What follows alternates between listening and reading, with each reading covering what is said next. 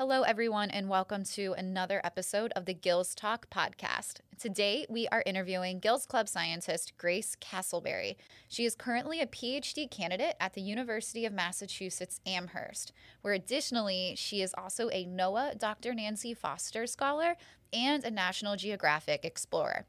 Her PhD research focuses on applications of acoustic and satellite telemetry to improve our understanding of how sharks use marine protected areas and interact with game fish and anglers. Broadly, her research interests rests on the intersection of marine animal movement, conservation, and management, particularly for highly mobile and long-lived fishes. So you will hear in our interview with Grace that she works with an array of different shark species, but I know we haven't done a shark species profile in a couple episodes, so I figured I would at least give some fun facts about the tiger shark since she is working on tagging this species throughout one of her research projects. So the tiger shark is named for that distinctive color pattern on the side of their body, which is those dark and dark gray vertical bars or spots with then underneath them kind of has these pale or white undersides to them. So these markings are really more distinct when the tiger shark is a juvenile. Then as they grow older, they do start to fade. So the reason why they're called tiger shark is because of these vertical bars. Looks very similar to what their tiger stripes would be. Tiger sharks are also known as the garbage can of the ocean. They are known to eat most marine animals, seabirds, the occasional terrestrial animal, and even garbage that they encounter as they are swimming through the oceans, usually floating around the sea. Despite the tiger shark being a slow-moving shark, it is a highly effective ambush predator that they can really do these really quick, short bursts of speed to be able to secure their prey items so they can effectively eat. In our interview today with Grace, we are going to be learning about her current PhD work. So let's just deep dive right into the interview with her and learn a little bit about what her current work is.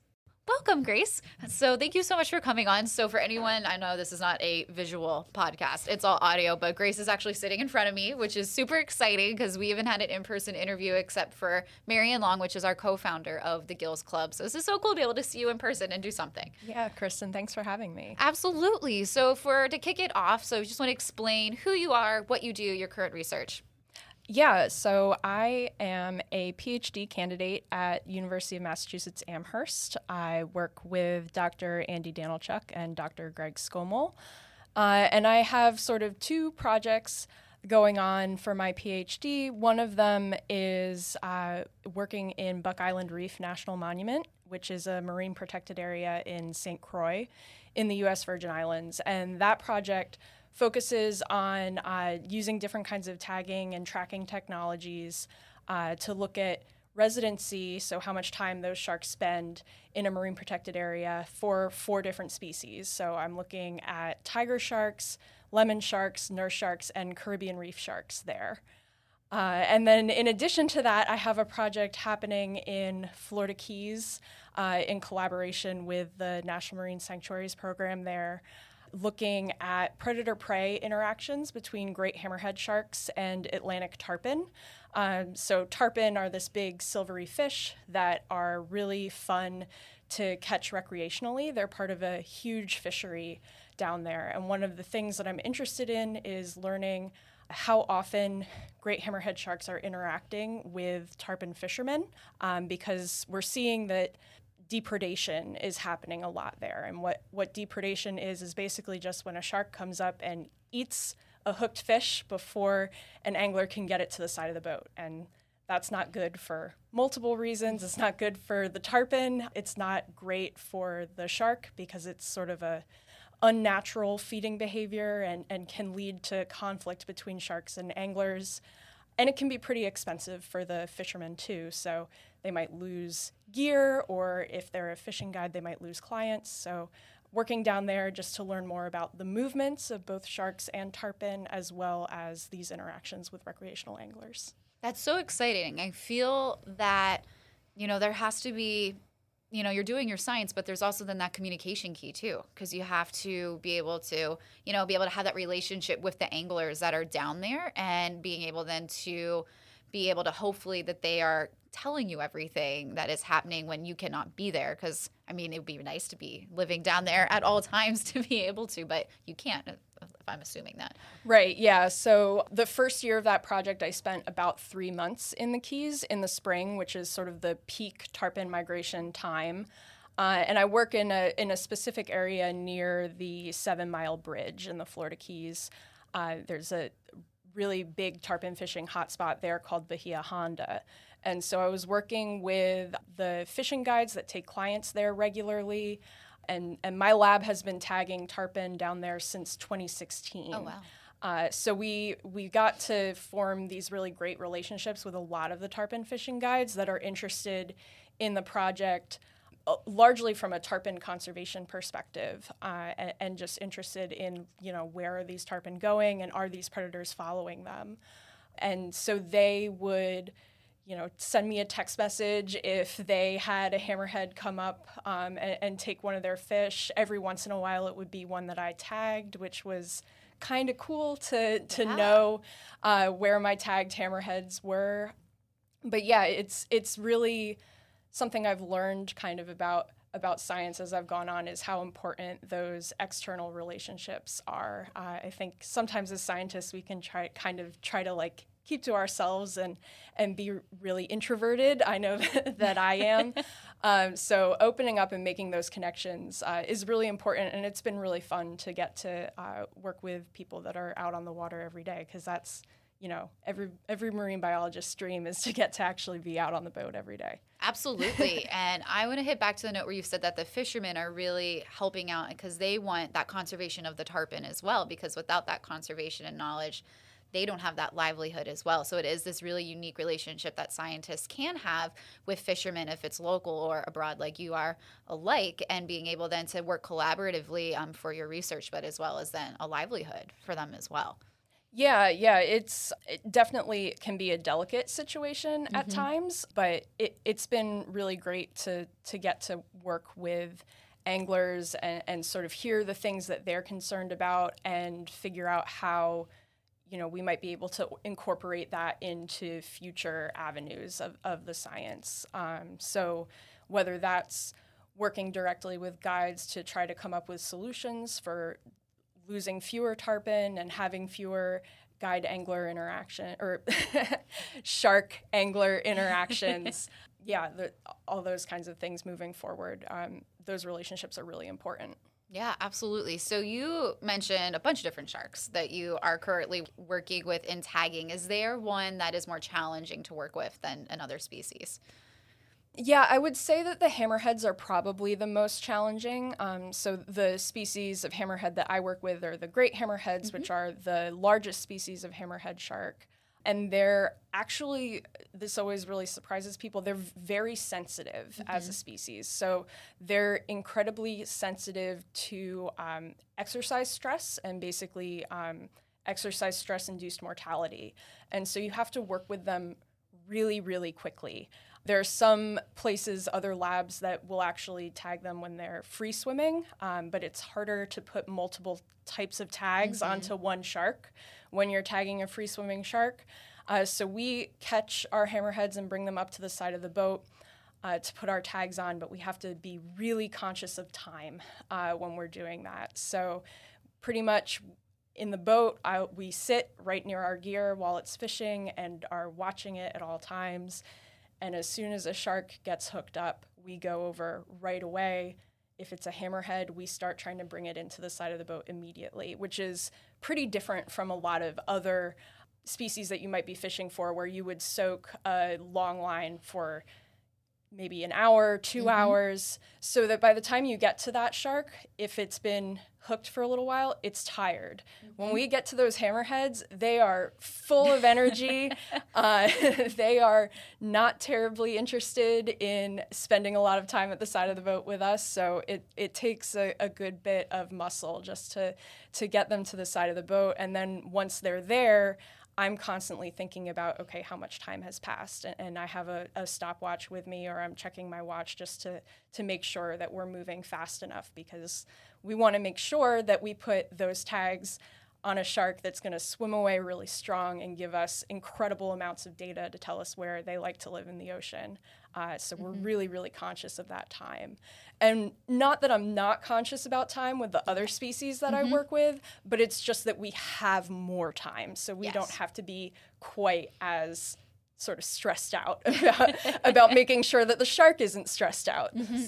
So you say you do multiple tags. So what different types of tags then are you putting on those sharks? Yeah, so with the hammerheads, I use acoustic telemetry. So that is a tag that functions with receivers and sound in the water. So the receivers are, I like to tell people, they're kind of the size of a Pringles can, because a lot of people know. They are. I love that analogy. I'm going to use that now for outreach stuff. Yes, yeah, it's everybody that I've talked to knows what a Pringles can looks like. So we put them on sort of a cement mooring, sink that down onto the bottom of the ocean, and we have over 100 throughout the Florida Keys. And then there are a bunch of other researchers that have them in different places. And so those tags on the shark will put out a little ping, a little sound into the ocean every minute and a half or so. And if a shark is swimming within listening range of one of our receivers or somebody else's receiver, that receiver will log the date and the time, and you know where it's anchored in the ocean. And so then that's how you know where the shark is. And we are part of a great network of data sharing with a bunch of different researchers in Florida and then up the East Coast and in the Gulf of Mexico as well. So we're all sharing our data, and we can track the sharks basically wherever they decide to swim, where there are receivers in the water. But we are restricted to where those receivers are in the water. So the other kind of tagging that I'm using is a pop-up satellite tag.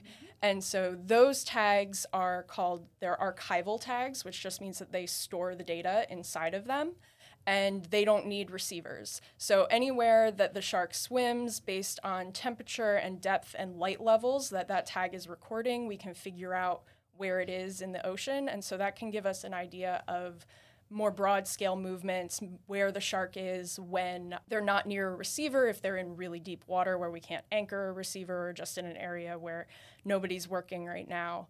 Once that tag pops off, it'll transmit its data up to a satellite, which then sends me an email, and then I get all the data. So it's really cool to have all these different kinds of technologies that let us track sharks and lots of different animals through the ocean. I'm always so interested when we compare acoustic data, because how you said you have 100 of your own receivers, but then there's other researchers that are having their own receivers. But it's great that they work together, that it's almost like that interdisciplinary way of being able then to share that data as well. And it's just one way that shows that scientists are this collaborative effort as a whole.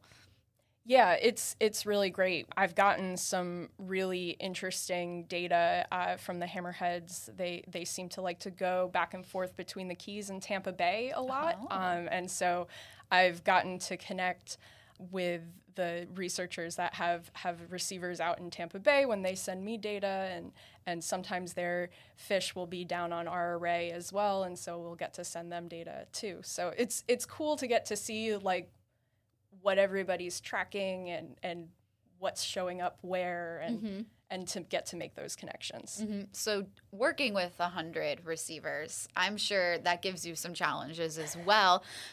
So I know for here, when we are doing white shark research off of Cape Cod, we are collaborating with towns to put them in every season and to haul them out. So are you making that trek down to put all 100 in and out every year? Yes, we don't take ours out every year. So we, and this is a project that I'm just sort of a part of it. So I want to make clear that I'm not the only person that's doing all this work.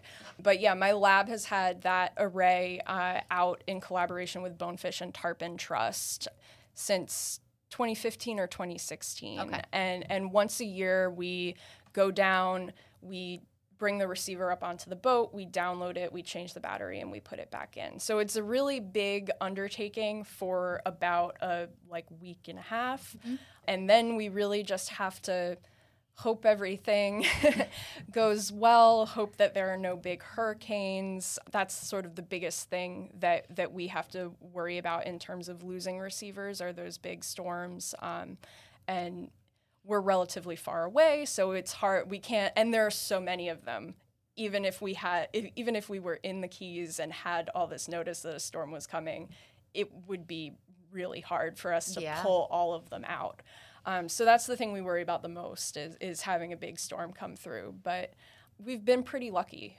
We haven't lost many, and it's sort of worth it in the amount of data that you get from all of the ones that are staying out.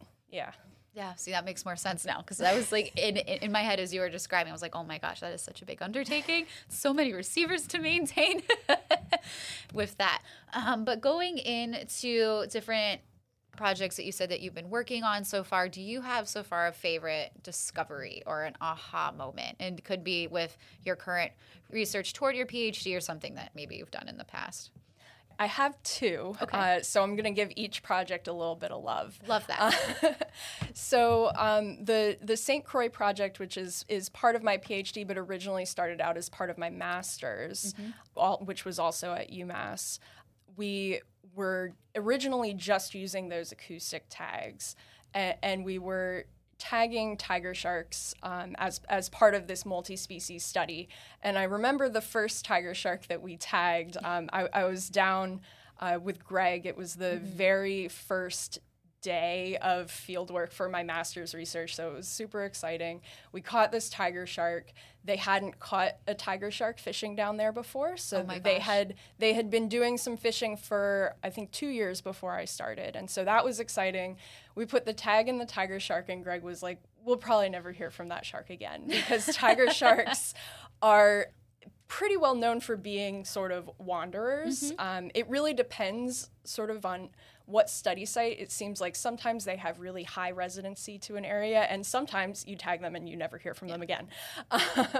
So we ended up actually getting incredible data from that shark. So we tagged that shark in 2015, and I'm still getting detections from her now in 2021. So that was super exciting. We've since tagged 5 more tiger sharks for my master's project down there, and we heard from all of them really consistently. So that was exciting, but I knew that we weren't hearing from them every day. We weren't hearing from them every month. So we knew they were going somewhere, and that somewhere was outside of where we had acoustic receivers in this marine protected area. And so I got really passionate about wanting to put satellite tags on the tiger sharks, and I went to Greg and Andy, my advisors, and I was just like, I know I'm supposed to be writing my master's thesis right now, but I really think we need to write a grant to try to put some satellite tags out. And we ended up getting that project funded, and we're working on it now. So that was sort of the first time where I feel like I was really thinking like a scientist and thinking about new research directions that we could go in. So even though, tiger sharks having residency isn't necessarily like a groundbreaking discovery, they do that in other places. It was the first time where I was really like, oh, this is a thing that we didn't know before, and now let's try to learn more about it. Yeah. So that was exciting. And I guess my other aha moment is also sort of related to residency, but it was the second year that I was hammerhead fishing. We, on the very first day, the very first shark, caught a shark that we had tagged in the first year. Oh my gosh. So we had a recapture, and recaptures are pretty rare.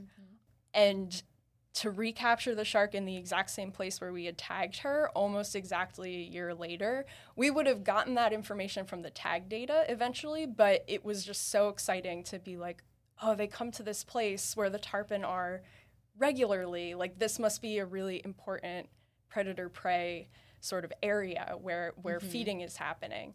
And so that was also just incredibly exciting.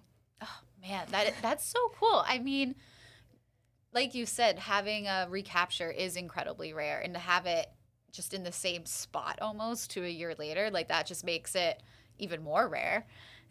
Yeah, it was incredible. We were bringing the shark into the side of the boat, and its dorsal fin popped out, and I could see that there was something on the dorsal fin. And I was just like, oh my gosh, I think it's tagged. And so then everybody on the boat was like all excited and freaking out when we got her up to the side, and then getting to go back home and opening up my laptop and figuring out who it was, and that it had been, it was almost exactly a year later that we caught her again. So that was just really cool. Yeah, it's meant to be. Yeah. So I know you like to focus in marine protected areas. So I know you've been focusing a lot of those further south ones, but is there a marine protected area that you would love to go into and study those species in there one day? Oh, that's a fun question. I guess, and I'm actually sort of working on trying to start a project here, but I've been starting with a collaboration with Stellwagen Bank National Marine Sanctuary, which is also part of our National Marine Sanctuary system, like the Florida Keys. And I've always really wanted to do shark research more local to where I live. So I grew up in the Northeast and have been in New England now for over a decade. And somehow I keep ending up with these Florida and tropical projects, which I'm not complaining because they're absolutely beautiful places. But I do really have a soft spot in my heart for New England. So it would be great to get to do more work in Stellwagen and with those folks. They're really awesome. Speaking of Stellwagen, you were able to see some incredible action there the other week. So if anyone has not been following the news or social media, if you're not from the New England area, a humpback whale died from natural causes, and it was floating at the surface, and Grace was able to witness some pretty incredible action off of that. So would you like to dive into that a little bit? Sure, yeah. So we were trying to tag basking sharks, and there were no basking sharks. But early in the first day, while we had a spotter plane up looking for basking sharks. So basking sharks are filter feeders, so you can't throw some stinky fish on a hook into the water and hope to catch a basking shark. They won't be interested. So you need to have a plane to try to find where they are.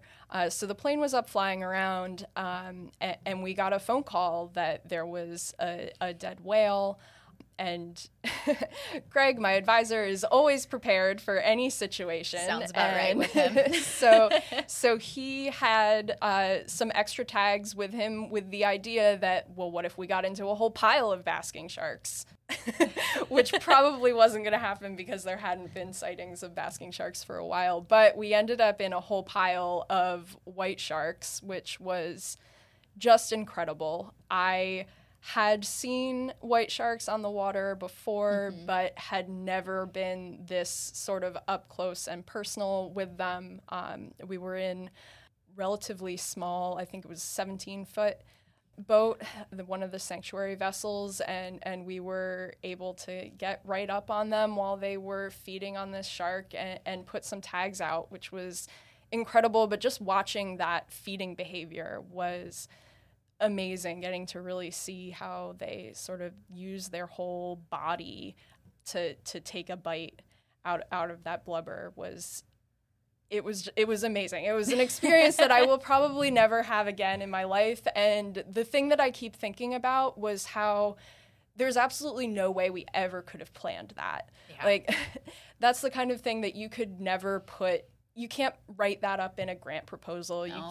You can't plan when there's going to be a whale carcass and just getting to see this incredible behavior. I mean, there were also blue sharks there as well, so that was cool to get to see sort of the white sharks and the blue sharks cycling through with each other, and all kinds of seabirds also feeding on the slick. It was just a really incredible nature experience.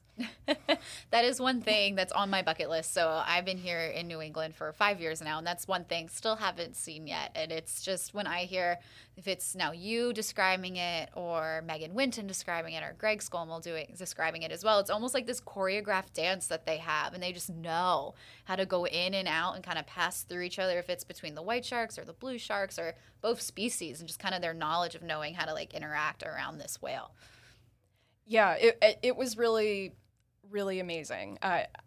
I feel like I'm at a loss for words for it still, and it was a couple weeks ago at this point, but it was really great. It was great to be out there with the Stellwagen Bank team as well, because they do a lot of work mainly with whales and seabirds, but a lot of them had never seen this kind of behavior on a whale carcass either. So it was great to get to share that with them, and then for the sanctuary to get to take some of the iPhone video and GoPro video and make a really cool, informative YouTube video about it. It was really great experience. Mm-hmm, absolutely. So to kind of start rounding out our interview today, I just have a couple more questions for you.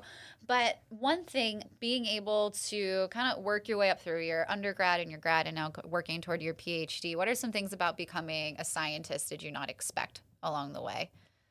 I think that probably the biggest thing was just sort of how you get research projects going and funded and working. I feel like that's something that was never really explained to me as an undergraduate, that it's this really big process of not only do you have to conceptualize what you want to do, but you also have to write a bunch of grants to try to get the money to do it. And I obviously knew that the money had to come from somewhere, but I didn't know sort of the process of grant writing, and sometimes you have to write 4, 5, 6, like numbers go up and up grants before you get with the right combination of people that are interested in your project.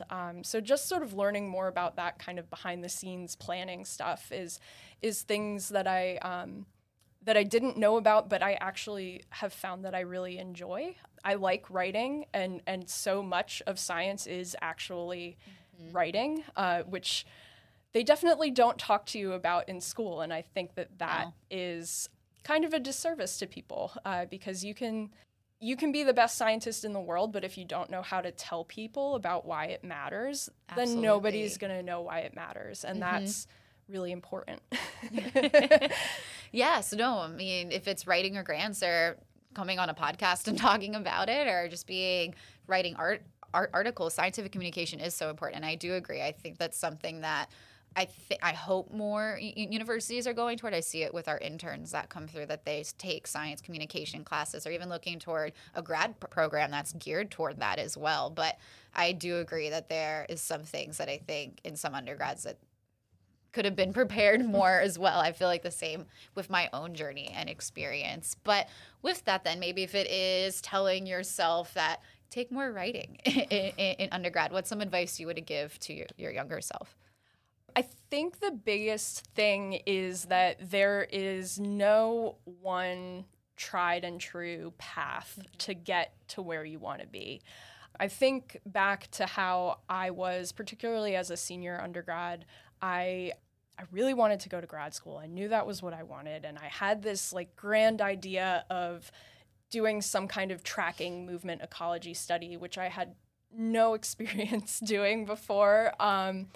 And I didn't get into grad school the very first time that I applied when I was a senior. And that, in a lot of ways, felt pretty catastrophic and felt very much like I was deviating from the plan, the grand plan, which, you know, there's no such thing as a grand plan. I think that's my biggest advice, is that if you have a goal, you can work towards that goal, and there are lots of ways that you can get to that goal, and there's no one way that's the best way. And so I went and I did some internships. I worked as a field technician for NOAA in Panama City, Florida, on some shark surveys. And those internships and that job are really what got me eventually into grad school. And I was way more prepared for grad school and for what I really wanted to do after having taken those 2 years, gaining experience. And I also didn't realize how sort of burned out I was from school. So it was great to have that break. And so just knowing that there's no one best way to get to where you want to be. You'll get there eventually if you persist. I think that's great advice. And it's something that I think holds true for anyone. If you're listening, you just love sharks, but you know that's not going to be your career path. You know, I think that's a great advice for anyone in any career path that you're going toward, that it isn't just one way. Everyone has their own way, and you'll get there. You just have to chip at it. Maybe it's not in your grand plan or what you want it to be. But before you do leave us today, do you have any social medias for people to follow you on and keep up to date with your research? I am on Twitter at G Castleberry, and then also on Instagram, GA Castleberry. So middle initial on Instagram. Perfect. Well, thank you so much again. Thank you for coming in. This has been lovely to hear about you and get to know you a little bit more. So again, thanks. Thanks. It was great to be here and great to meet you in person. Yes. I hope you all enjoyed that interview with Grace Castleberry. So interesting to hear how she's managing this research, being a PhD student at UMass Amherst here in Massachusetts, while most of her research is off of the Keys and Florida. So I hope you were able to learn a little bit more about her research today. Please go give her a follow on social media and let her know how much you loved the podcast. And we will see you next time. Thank you so much for listening to this episode of the Gills Talk podcast. Please remember to rate, subscribe, and review. And as always, remember to stay curious, stay inspired, and always learn. And we'll catch you on the next episode. Bye, everyone.